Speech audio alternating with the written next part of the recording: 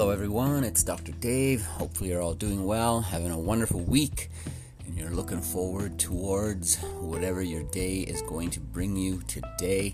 Here with your daily health update for Wednesday, February 6th, 2019 on behalf of the Toronto Neck and Back Pain Clinic. Friends in stroke, we're going to look at how valuable having those friends around is when something happens. We're going to look at opioid use during pregnancy, how that is not such a great idea. We're going to look at healthy eating tips on the diet side of things, and then how fitness can help cut your heart attack risk. And we hopefully know that, but we're going to look at the research that supports it. We'll talk about preventing household mold. Exposure to mold, not such a good thing. And then back pain, is that common among dancers?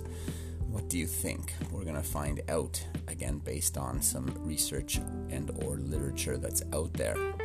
Not going to treat, diagnose, prevent, or cure any illness or disease with our time together today. However, as always, because it happens that way, what you think about, you bring about. And if you think about some health and wellness every day, you can create some health and wellness in your life. You just never know what can improve and or what you can prevent when your heart and mind and soul and choices and decisions and options are all focused on the right thing. So having friends is a good thing, especially if they're friends that make you laugh a bit and you enjoy spending time with, and they support you and they're there when you need you. And according to the Journal of Aging and Health in January 2019, some research indicates that socially isolated stroke survivors are 4 times more likely to have a mental health issue than stroke patients with at least one close friend or relative. I'm not quite sure why the correlation is specifically with stroke, but I think that probably holds true for conditions and or just people across the board. It's nice to have at least that one close friend or relative in life to help see you through the good times and the not so good times. And if you find yourself having lost a friend for whatever reason, or without that one close person that you would like, then it's a matter of getting out to being social and spending time with some people and hoping to find that one person who can be there for you, and maybe that you can be there for is a good way to go and find that person as well. See who you can help and who you get along with. So join some clubs, get out to some activities, be a regular at different places in your neighborhood or in your community, and friendship will happen. It's worth the pursuit. It's a healthy thing to do for your mental health and attitude. Morbidity and Mortality Weekly Report, July 2019, says that opioid use during pregnancy is linked to severe birth defects. Gastroschisis is a condition in which a hole forms beside the belly button, allowing the intestine, stomach, and or the liver to move outside the baby's body. Researchers looked at cases of gastroschisis in 20 states from 2006 to 2015 and found that it's more likely to happen in areas with higher rates of opioid prescriptions. The findings are an alert that further research is needed regarding opioid use during pregnancy and its effect on fetal development. Of course, any kind of medication use should be done in conjunction with your healthcare provider, especially if you're seeking to become pregnant and or are pregnant. You want to be cautious, especially in that first trimester when the baby is being formed, as some medications like opioids can have an impact on the fetal development. So that's a good thing to note for sure.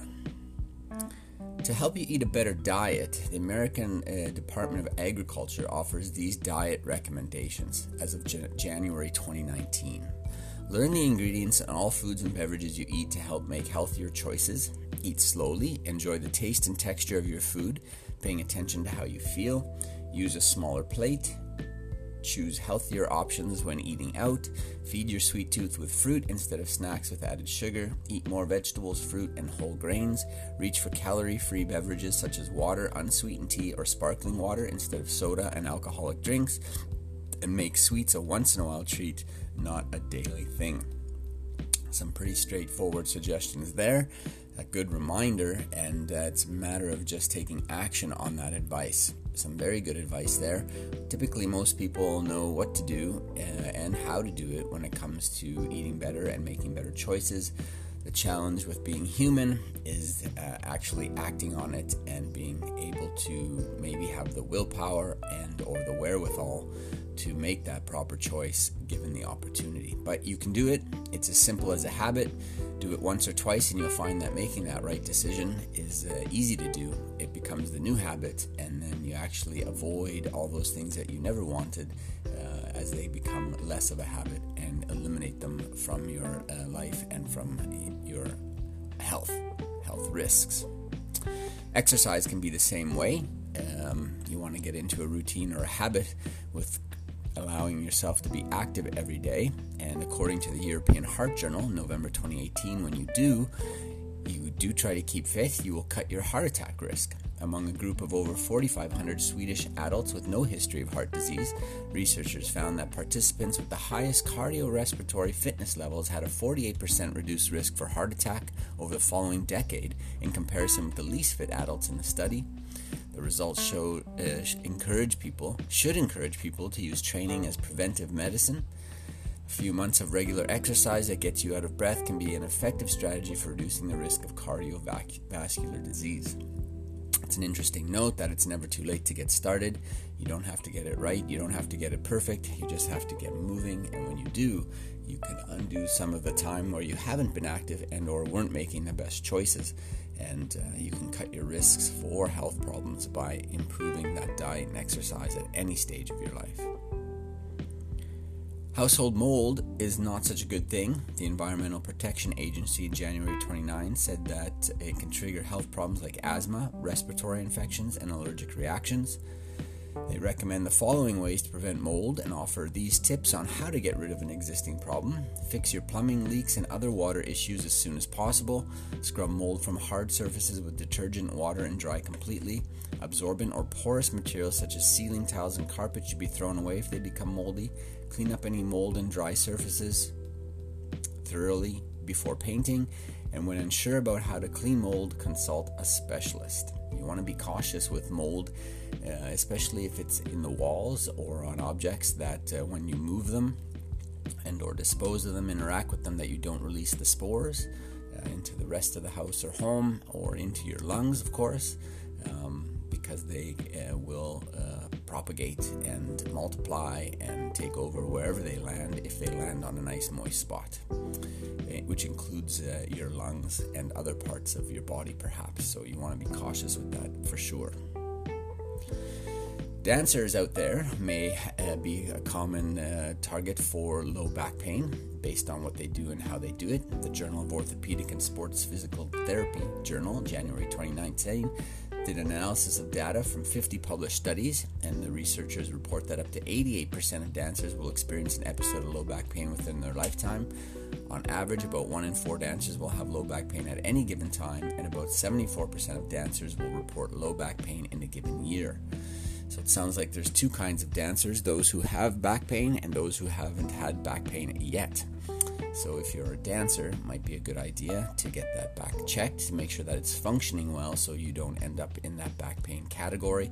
And or if you already have back pain as a dancer, well, it's time to perhaps go and continue pursuing some kind of improvement through different healthcare providers until you can finally find something that works for you. It's a worthwhile pursuit. Don't give up. Back pain is not fun, especially if it becomes chronic. It can be a big detractor in quality of life.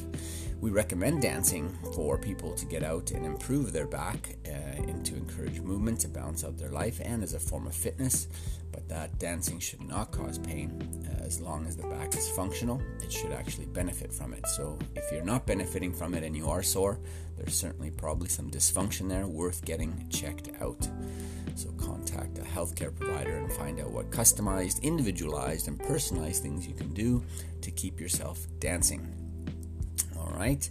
So go out today, find some friends, share some smiles, watch that opioid use, find an alternative to those medications if you can, eat healthy, and get some new eating habits as well as some fitness habits, and it'll be good for your heart among all the other parts in your body. Clean up some of that mold and or get your air quality checked in your home. And then back pain, you can dance it away, but if you're dancing in pain, get that back pain checked so you can dance once again. Your daily health update comes from Lord Byron, who says, always laugh when you can. It is cheap medicine. Laughter is great medicine, and it's exponentially effective when it's done with a group or a friend or somebody else. So go spend some time with somebody that you enjoy spending time with today. And if you can't do it during the week, then this weekend, find some time for yourself and get out. And even if you end up going to a comedy club or watching a funny movie on your own, get some laughter back into your life. It'll be healthy for you, and it should be a little bit of fun for you. Tomorrow's Thursday, February 7th, and we'll be back with you then. Another daily health update, steering you in the right direction with your health and wellness. And I shall look forward to speaking with you then. Enjoy your day.